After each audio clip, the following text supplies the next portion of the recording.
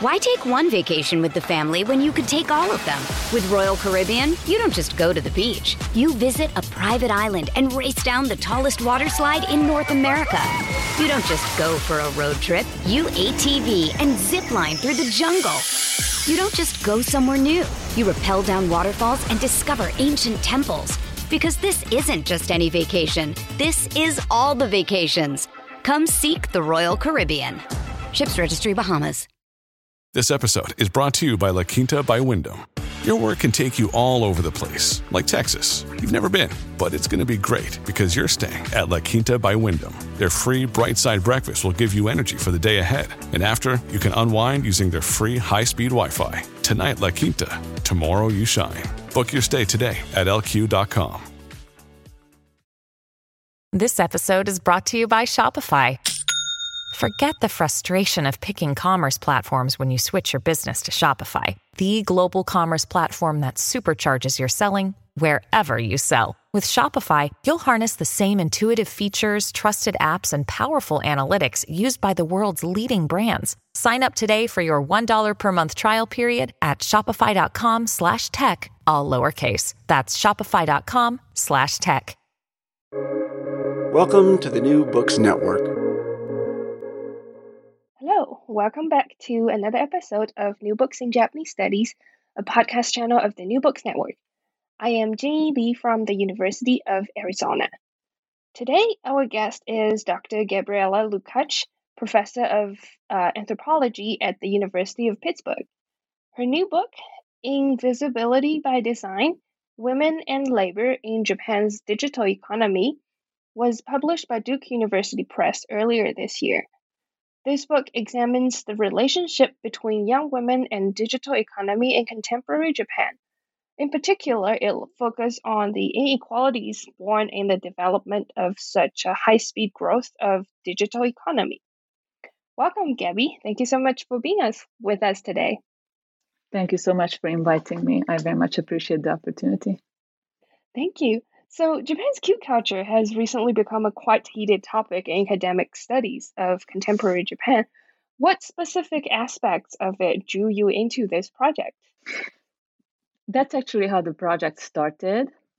The first chapter was about net idols, and it ended up then being the second chapter, but that was the very first project or the very first topic that drew me to this study, to this research project about Japan's digital economy and women's place in it. So originally, cute culture was a subculture that young women developed in the 80s. But by, let's say, the mid to late 90s, cute had grown into a lucrative global commodity.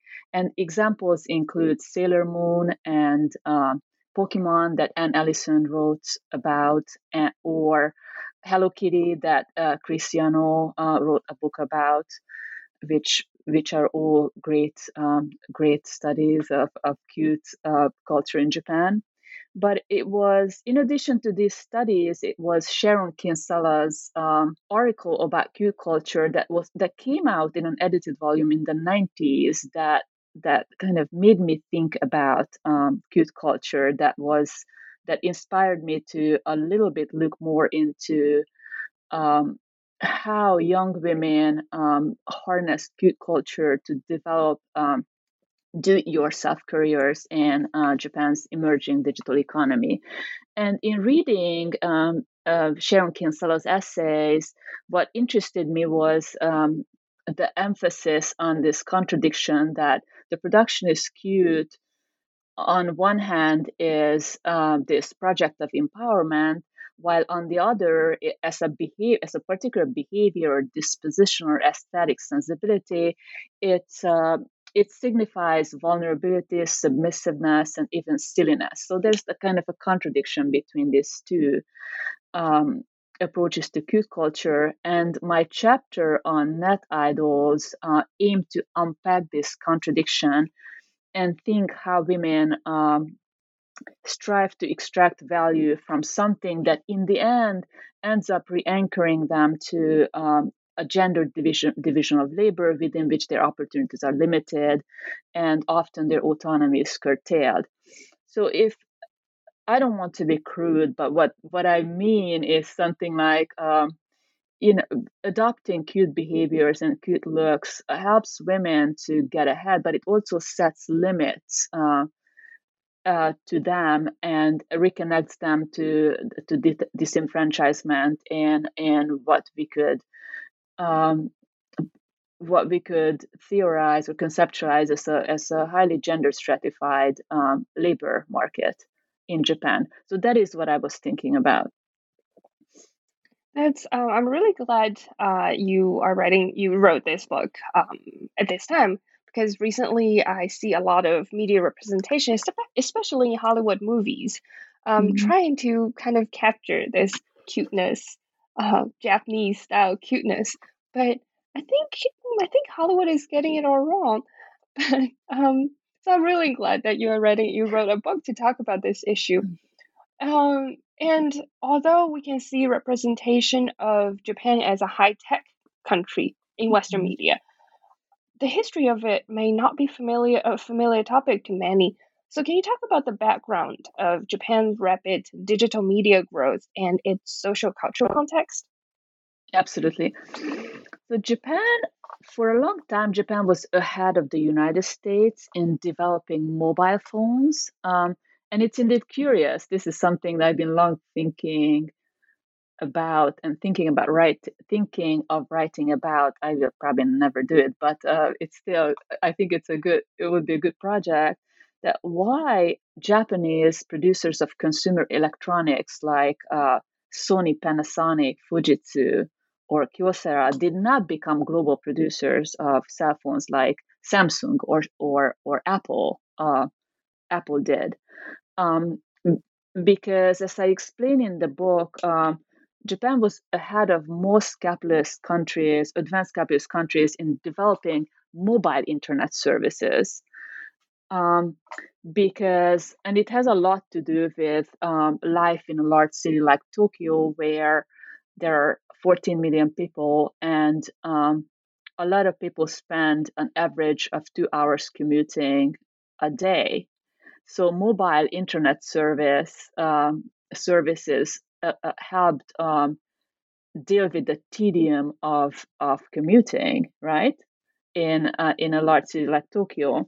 So in 1993, NTT Docomo introduced the personal digital cellular system, and in 1999, NTT launched iMode, which were all commercial internet, which was which was a commercial internet service that used cellular phones as end terminals.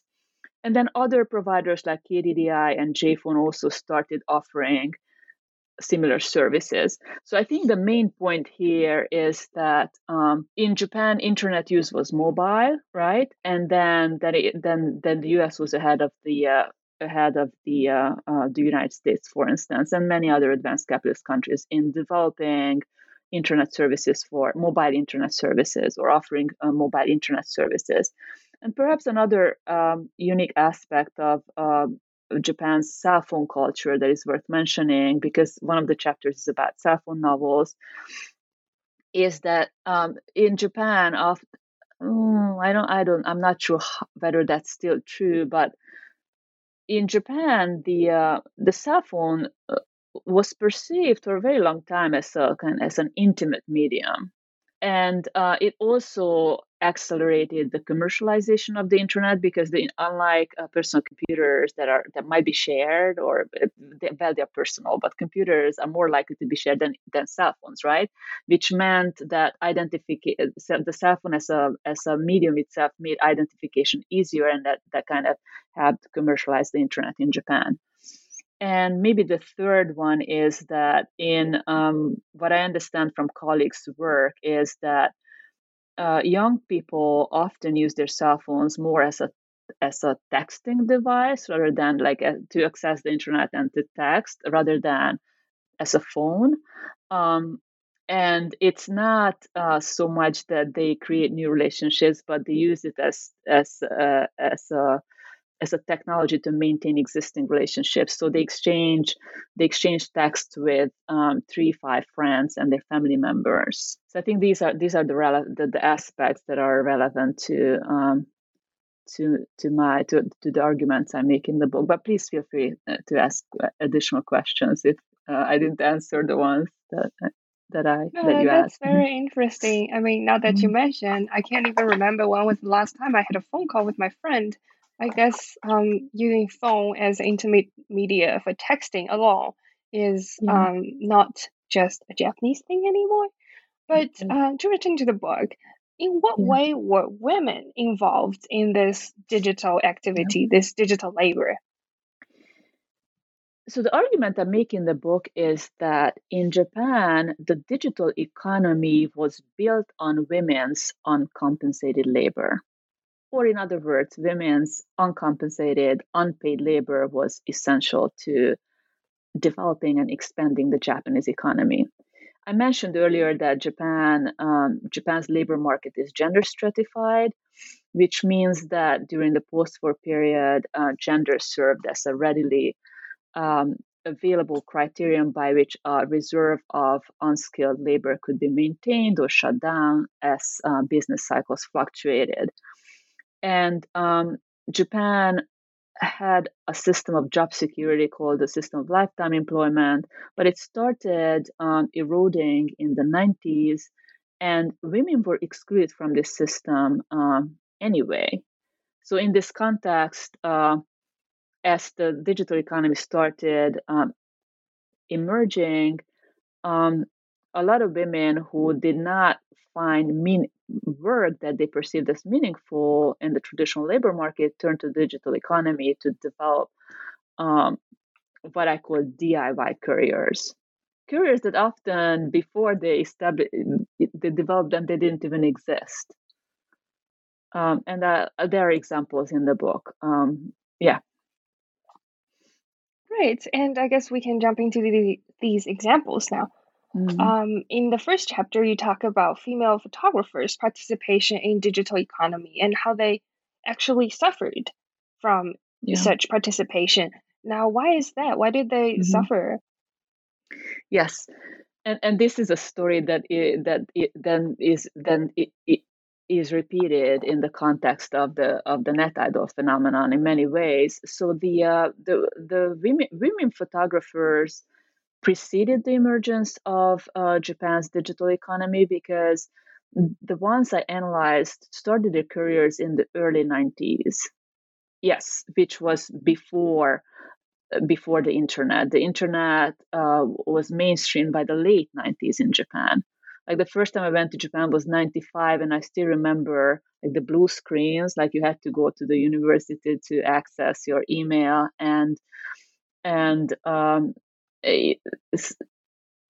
so that still, so really the point, I think what's important here is that the photographers, the argument I make in the book that women photographers paved the way to the net idol trend that I analyze in chapter 2, who then catalyzed the development of social media and blogging platforms.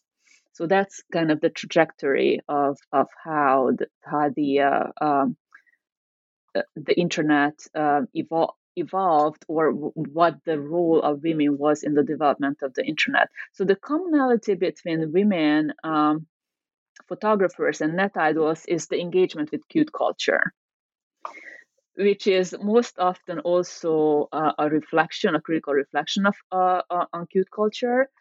So what many women photographers did was that they took pictures of flowers like Ninagawa Mika, or their cute girlfriends, or cats. But these pictures prompted photography critics to be dismissive and to not take them seriously.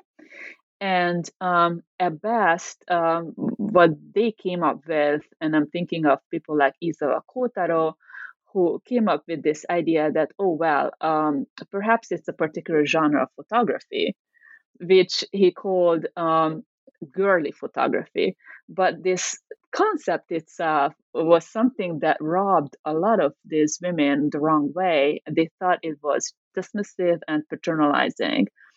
But to return to the commonality between photographers and net idols, many photographers produced, for instance, they produced nude or semi-nude self-portraits, which is a popular genre within photography.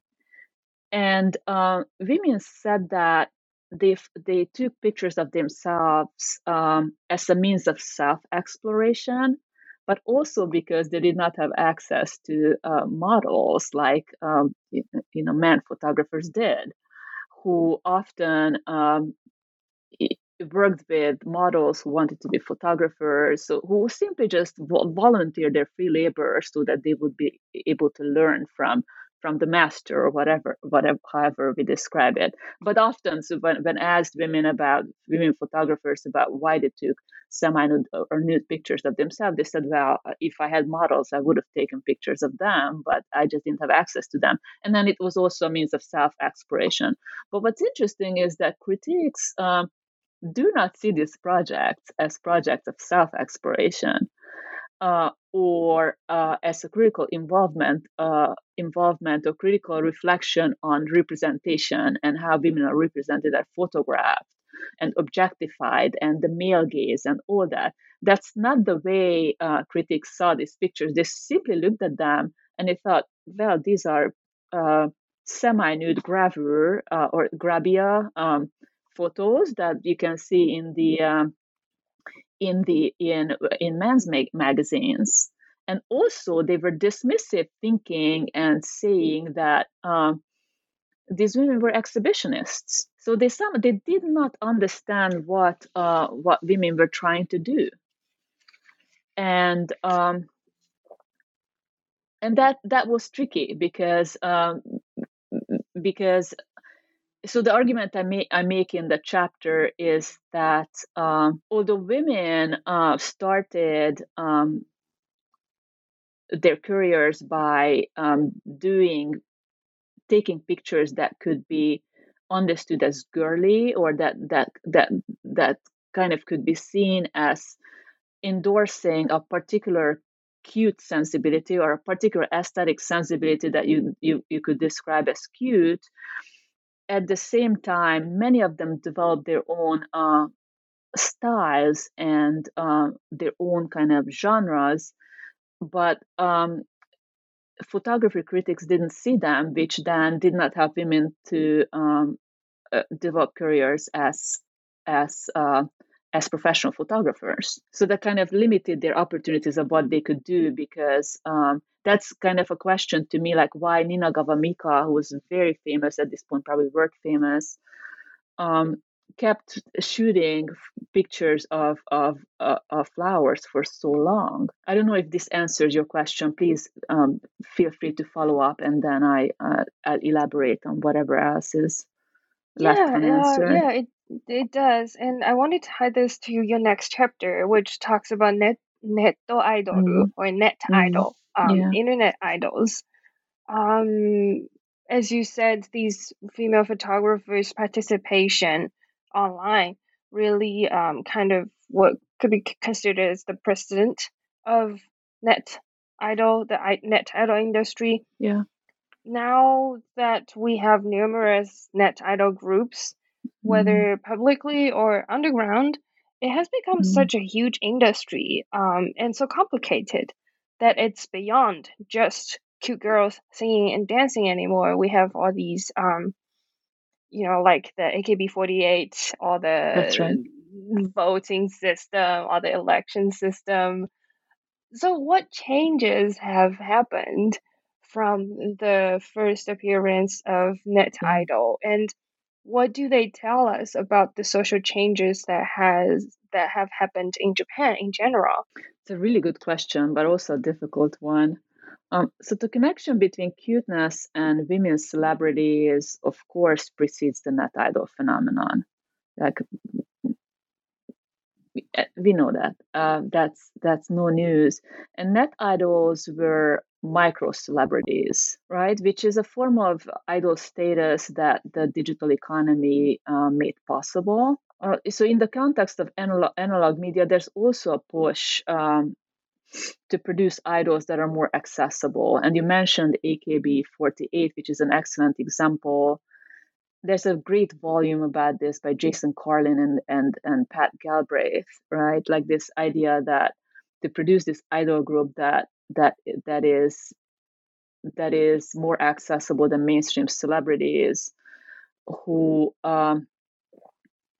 produced and who produced in ways that there's really no connection between them and fans anymore, because their labor conditions are such. And I'm thinking of something like SMAP, that this boy band that disbanded a few years ago, but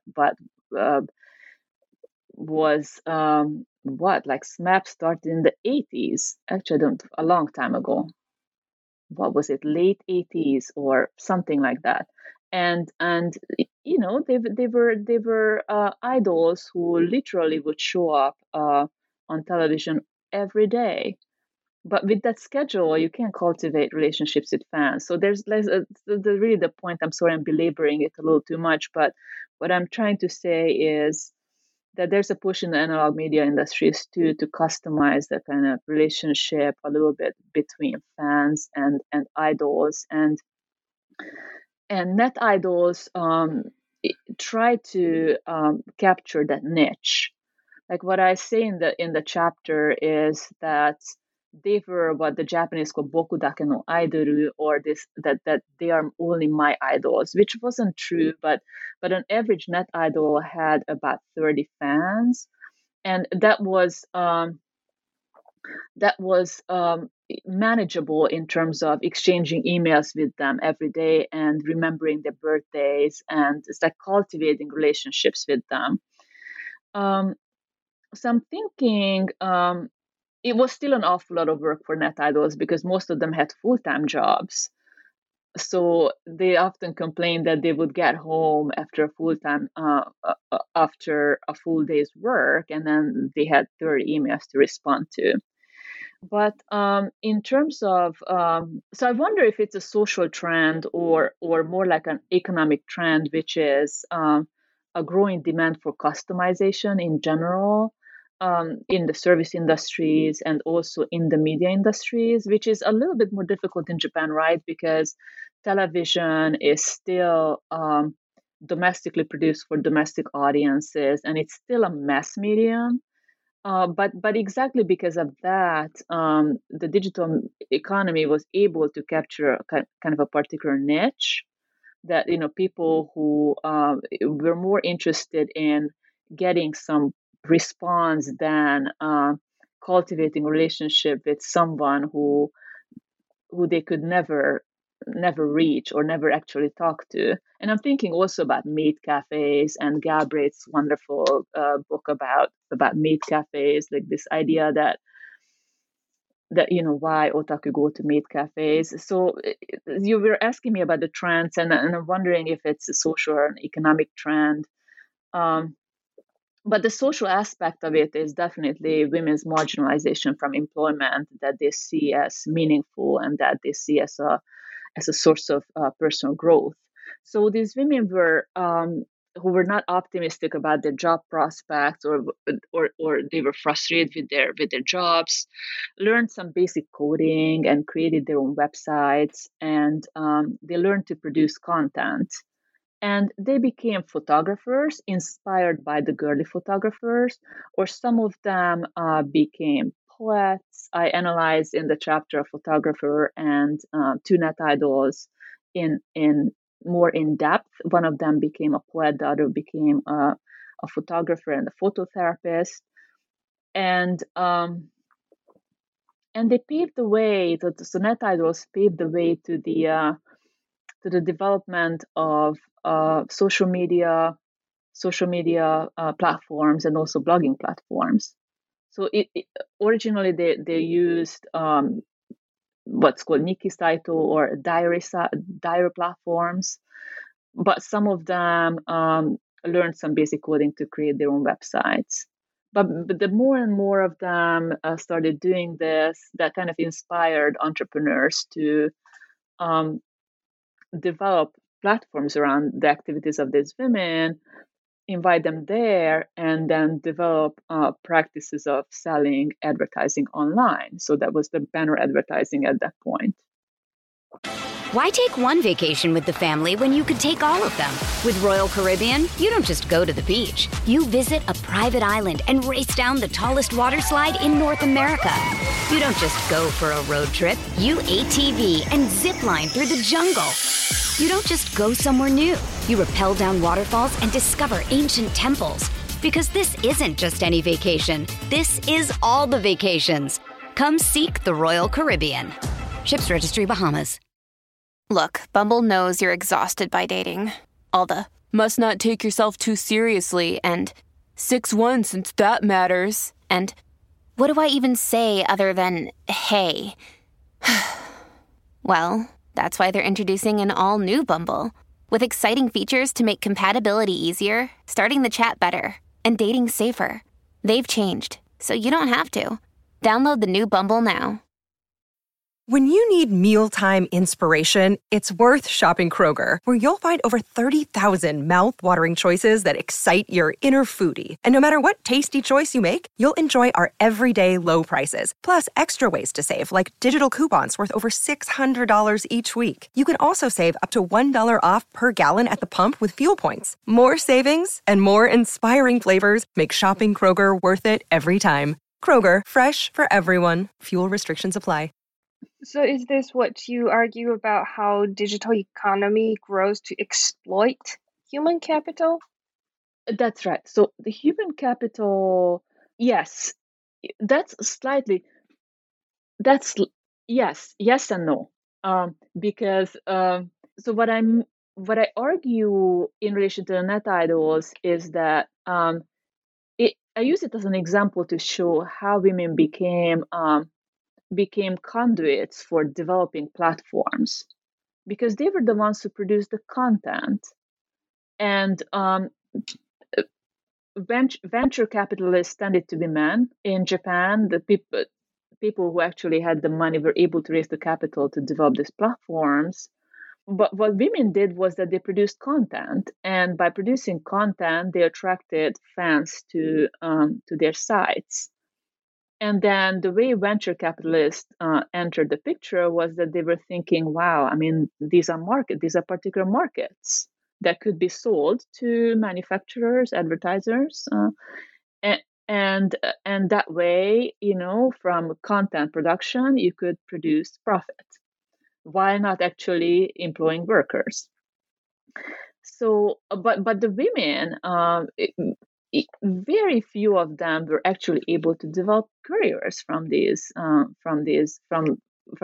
net idol career.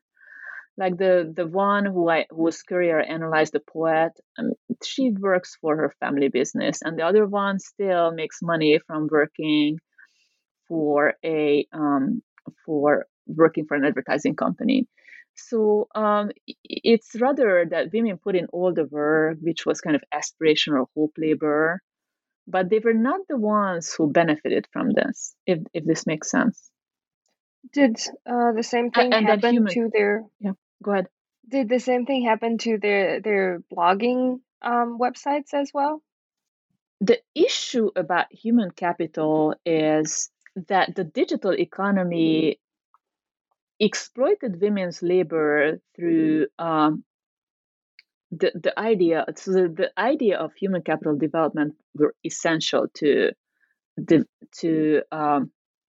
exploiting women's labor, because human capital originally is an idea that investment in education would improve employability.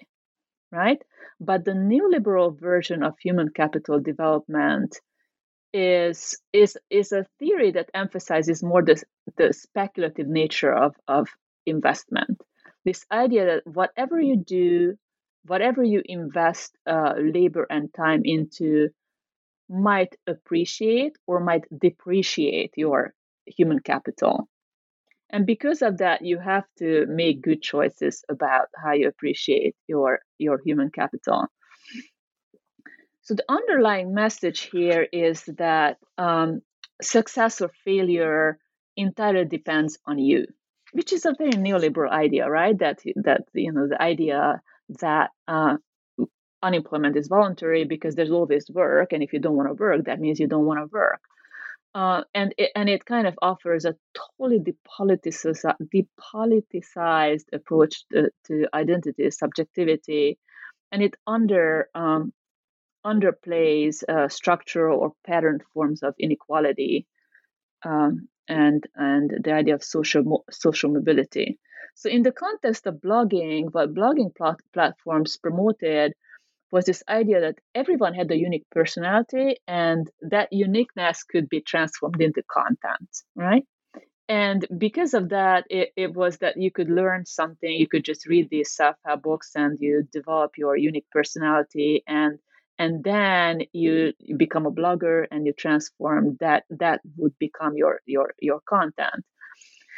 So the proposition was that everyone had an equal chance to succeed in the digital economy, which I call technological utopianism, or simply put, that everyone is a potential Mark Zuckerberg. But that's really not the case, because not everyone has the time and the resources to create that killer food blog or fashion, especially fashion blogs, right? Which you need an awful lot of money to create a successful fashion blog. So what I found in Japan was that, ironically, most famous bloggers, many of the most famous bloggers actually came from wealthy backgrounds, because they were the ones who had the time and the energy to experiment, to experiment with a new technology. Many of the people who actually succeeded were first adopters of the technology. So so in that chapter, what I'm trying to do is that I'm trying to problematize this idea that everyone is a potential Mark Zuckerberg, because that's clearly not true. And at the same time emphasize that by selling that dream, or selling that idea, or promoting that idea, platform owners are able to extract surplus value from women who produce who produce content hoping to become famous bloggers. And I'm saying women because in Japan, of course, there are a lot of men bloggers as well, but women tended to outperform men in terms of popularity, and there were a lot more of them than men bloggers. But curiously, and this is actually ironic, that just like in the case of online traders, bloggers who are able to make money from this career make money not from affiliate advertising, but by writing self-help books about, or tutorials about, how to become a famous blogger, which I find really ironic. And then those books were mainly written by men, not by women. So women produce the content, and by producing content for a blogging platform like Amoeba, they enhance the brand value of the platform. They draw advertisers to the platform, so they produce profits for the platform owners. But very few of them succeed as bloggers, right? And then the ones who write the blogging tutorials are not the women, which is ironic. So it's about that. But that is what I mean by saying that the idea of human capital development was essential to mobilizing women to free labor, and then using that labor to expand Japan's digital economy. Just this idea that human capital is speculative and anyone can do it.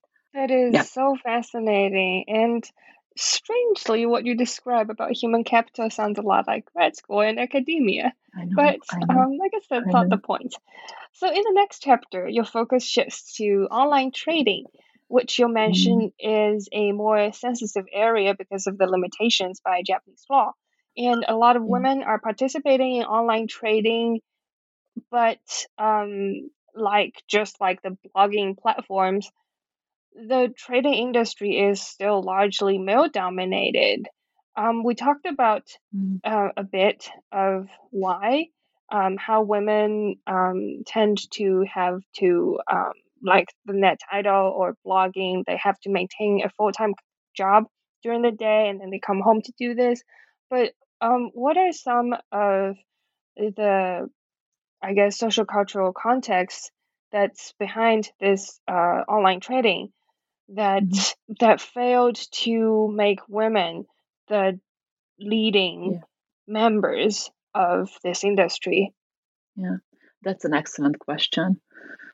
And that is, it was an interesting chapter. It's interesting how these different chapters came together, because I think that came from a New York Times article that I read about trading, Japanese housewives trading, and this kind of Japan bashing tone that, oh, the housewives are now, Japanese housewives are now are having an impact on the global economy. And it's like, what is happening there? And then I started interviewing them, and what I learned was exactly what I learned in the context of the blogging trend, that the most famous women traders actually made money from, not from trading, but from writing books about how to become a successful trader, which I thought, what is happening here? But to answer your question, I wonder if there isn't a parallel between the world of chefs and the world of traders. That, professional chefs often are men, but the individuals, the family members who cook at home, are more like are rather the women. And in trading, in the context of trading, there's something similar. So I wonder if it has to do with the public-private divide, because in Japan, women were encouraged to. So as women were encouraged to use these online platforms, the idea was that now that these online platforms are available, you can use smaller amounts of money to start building a portfolio and start doing day trading or stock trading online. But my understanding is that most women could barely break even. So it's not that this was online trading was a way to make money. It was just some made a little money, most didn't. A lot of them squandered their savings. So it was deceptive. But your question was about why it is that women did not, because what I argue in the chapter is that although there was this so-called women trader phenomenon, and women wrote books about online trading and encouraged their fellow homemakers to be involved in trading, that doesn't mean that these women paved the way to other women, or for other women to an inroad, or paved the way for these women to the professional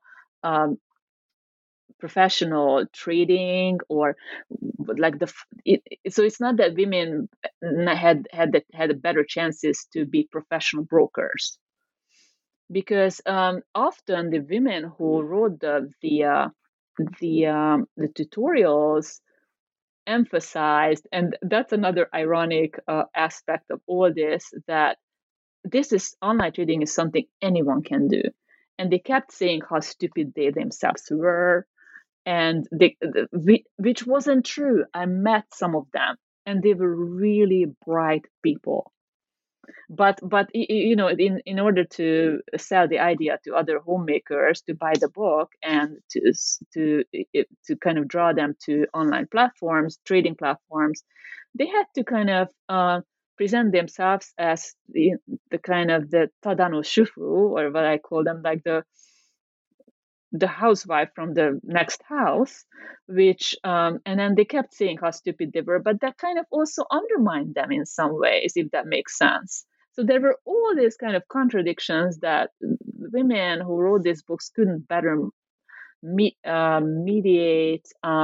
So in some ways they undermined themselves. In other ways, by emphasizing that they were homemakers, and they also tried to comply with conventional expectations that a middle class woman's place is in the home. And so they, when they gave interviews, they emphasized that, I only do trading for 10 minutes a day because I don't want it to interfere with my children's schedule. And it's like, no, you can't make that much money if you only do trading for 10 minutes. That's all lie, right? But so because and I mentioned this in the chapter too, that the conservative kind of conservative pundits did attack these women, that they should be focusing on their children's education. They should not destroy the basis of a manufacturing of an economy that is based on hard work, and the idea of hard work, and everything that is the opposite of financial speculation, which of course I agree that's volatile and that's not necessarily good. But these women were attacked by conservative pundits, and because of that they defended themselves as no, they understood that they were housewives and they were stupid, because on and on and on, right? So I think that these were important factors why women who wrote tutorials about online trading were not able to kind of undermine the gender inflexibility in the financial sector, and did not open doors for other women to become professional brokers, because I don't think that happened. It's still a heavily male-dominated industry. Yeah, and that's in a way sad to witness. Now, chapter 5 of your book looks into cell phone novelists, which might be a very unique phenomenon in Japan. Since when did women become interested in cell phone novelists, and why cell phone? Why not other ways? And what when there are more and more online platforms available for women to write and publish on, how has this phenomenon of cell phone novelists transformed? That's a very good question again. So my understanding is that cell phone novels actually appeared in other countries as well.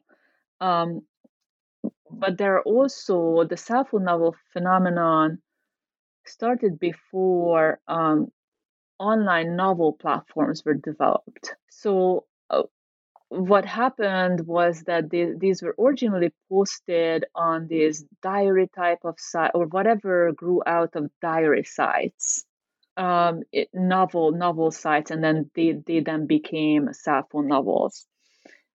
So why cell phone novel first, or why cell phone? Why the medium? And I mentioned earlier, maybe before I get to that, there are not cell phone novel, but there are novel platforms, international, like Wattpad, for instance, that I've heard of, or web novel. But in Japan, although chronologically this doesn't work now that I think about it, because these were developed much more recently. So maybe let's go back to Japan, and let's start with this idea of why cell phone, what you asked. So what I mentioned earlier was that so the cell phone itself is kind of an intimate medium, and it has to do with commuting, like that many Japanese people spend a lot of time on commuting, and they kind of want to make that a little bit less boring and alienating. So what's unique about the technology is, or maybe the genre, is this idea to use small flip phones to write novels, because they were not even the larger tablet-like cell phones. They were written, the original cell phones were written on, and we are talking about the 2000s, mid-2000s. They were written on these flip phones, and there were arguments about whether they could be written on computers, or whether some cell phone novelists actually cheated and they wrote theirs on computers. And the editors I talked to said that no, you cannot write them on computers, because the flow would be different. Like the technology itself determined the literary style. And this is not something, because you can only write short sentences. And some of them even said that by the time they finished writing a couple of chapters or a chapter, their fingers were bleeding. I don't know how that, I never tried to write. I literally read that, and this was not something that only I heard once. So, but what I'm saying is that there was a connection between the technology itself and the literary style. And it had to be short sentences. And one thing that I didn't do much work on in the chapter was this idea that what the Sappho novel did to the literary establishment itself. Give me a second, I lost my train of thought. So the connection between the cell phone technology and the language itself, that sometimes when I read a paper that is not well written, an undergraduate paper, and it's like, did you write it on your cell phone, right? So it's but it was intentional. It was intentional because often what cell phone novelists did was that they bought themselves and they perpetuated this idea of technological utopianism, because they made this argument that the cell phone and the internet were technologies that enabled anyone to write a novel. So in many ways, they attacked the literary establishment itself, that it was no longer about educational pedigrees and about apprenticeship and whatever, but you could do it. And often they were popular because they were awkward. They were not well written. They were full of grammatical infelicities, but that made them more accessible, because it kind of perpetuated the same idea of technological utopianism, that if this became famous, then I could write one too, right? If that makes sense. And then some like Mahu no Airando or Magic Island, by the mid 2000s, it had like 1 million novels. So it's a lot of people tried. Let me see. So scholars did suggest that the cell phone is seen as an intimate technology, and the young women used to customize their cell phones far beyond choosing, covers for them. Right? You remember those little hanging things from them? They used them. They use them to wake them up.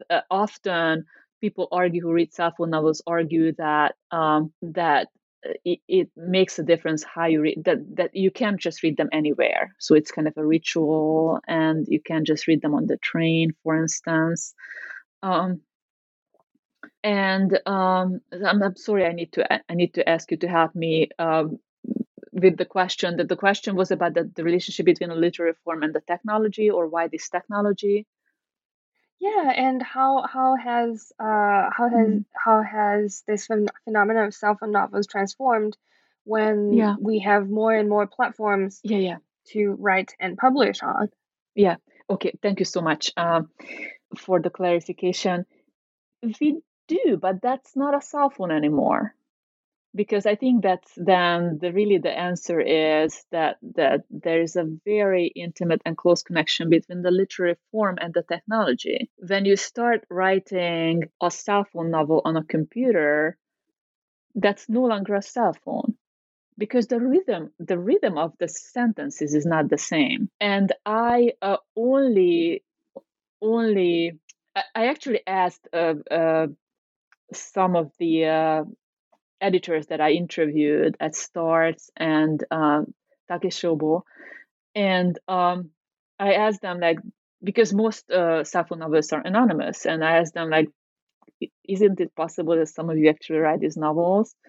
And one of them flat out told me that there's just no way they could do it, because it has to be a flip phone. It has to be. So I don't know. I also have to admit that I did not follow up on what happened to cell phone novels in Japan. So I don't know how the form changed. But there was an insistence. That the real authentic cell phone novel has to be written on a flip phone. Yeah, that's so interesting. I guess the only way to find out is for me to read some of these Sappho novels. Have you Um, seen, because they're published, and that's how Sappho novelists, the ones who became famous, made money, because advertising is one way to make money from platforms, but the real money is in getting your book published. That some of which sold 1 or 2 million copies, and oh, fans say that they buy them because of the emotional attachment to the story, so they want to own the book themselves. But it's interesting how they are printed. Like, the paper is different, and the font color is usually not black, and so they try to kind of, even the book format tries to depart from the traditional book format. Yeah. that is very interesting. And just like how big social media companies in the US have created Mhm. numerous social problems, Japanese digital economy also contributed to issues such as inequality and pay gap. Can you elaborate on this point a bit more? What are some of the problems, and what are some potential solutions to these problems? And by pay gap, you mean, what exactly do you mean?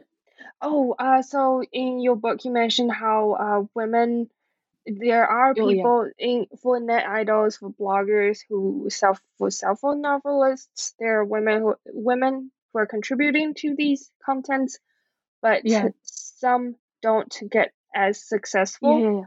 as their fellow women writers, and sometimes all these achievements are just taken by men. And That's right. That's right. women, so financially, they're not really gaining according to the amount of time that they put in.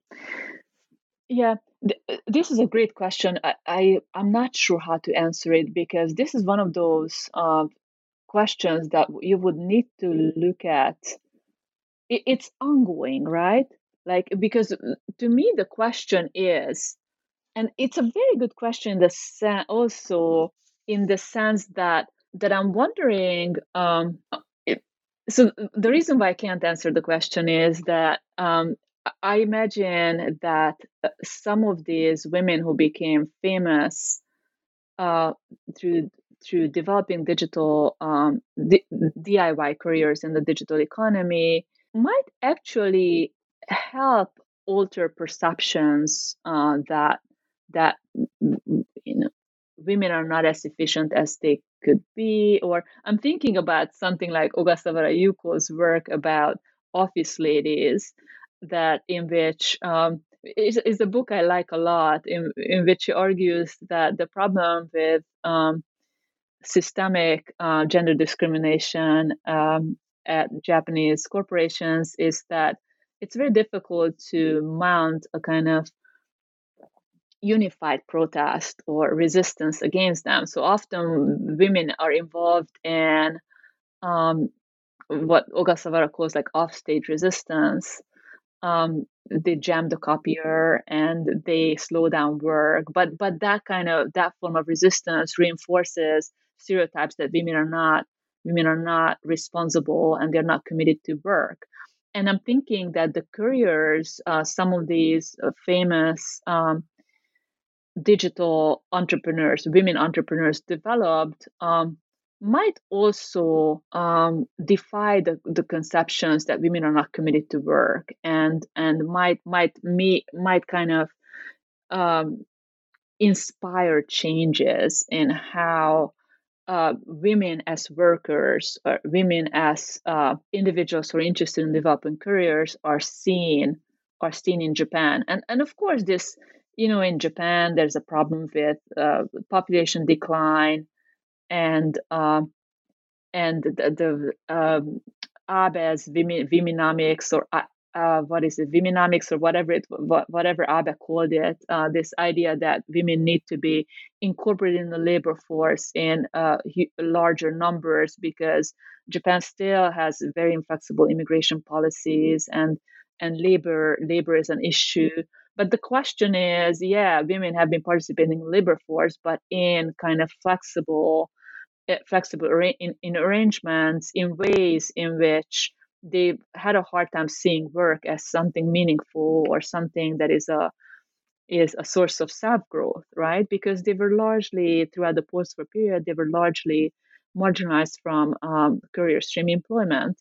So I wonder if that kind of changes. But also these internet-based careers, um, they also destabilize the idea that what constitutes a career, that it's not the kind of not the kind of career that you apply for in April and you start working for a corporation and then start moving up the corporate ladder. That's like there are other careers that you can make for yourself. So in that sense, you hope that some of those changes will happen, but who knows? Who knows? I think the argument I tried to make in the book was that in digital labor is gendered, and how digital labor, how the digital economy, what opportunities the digital economy provides for its men and women users is not the same everywhere. It's and then this whole idea of technological utopianism is very tricky.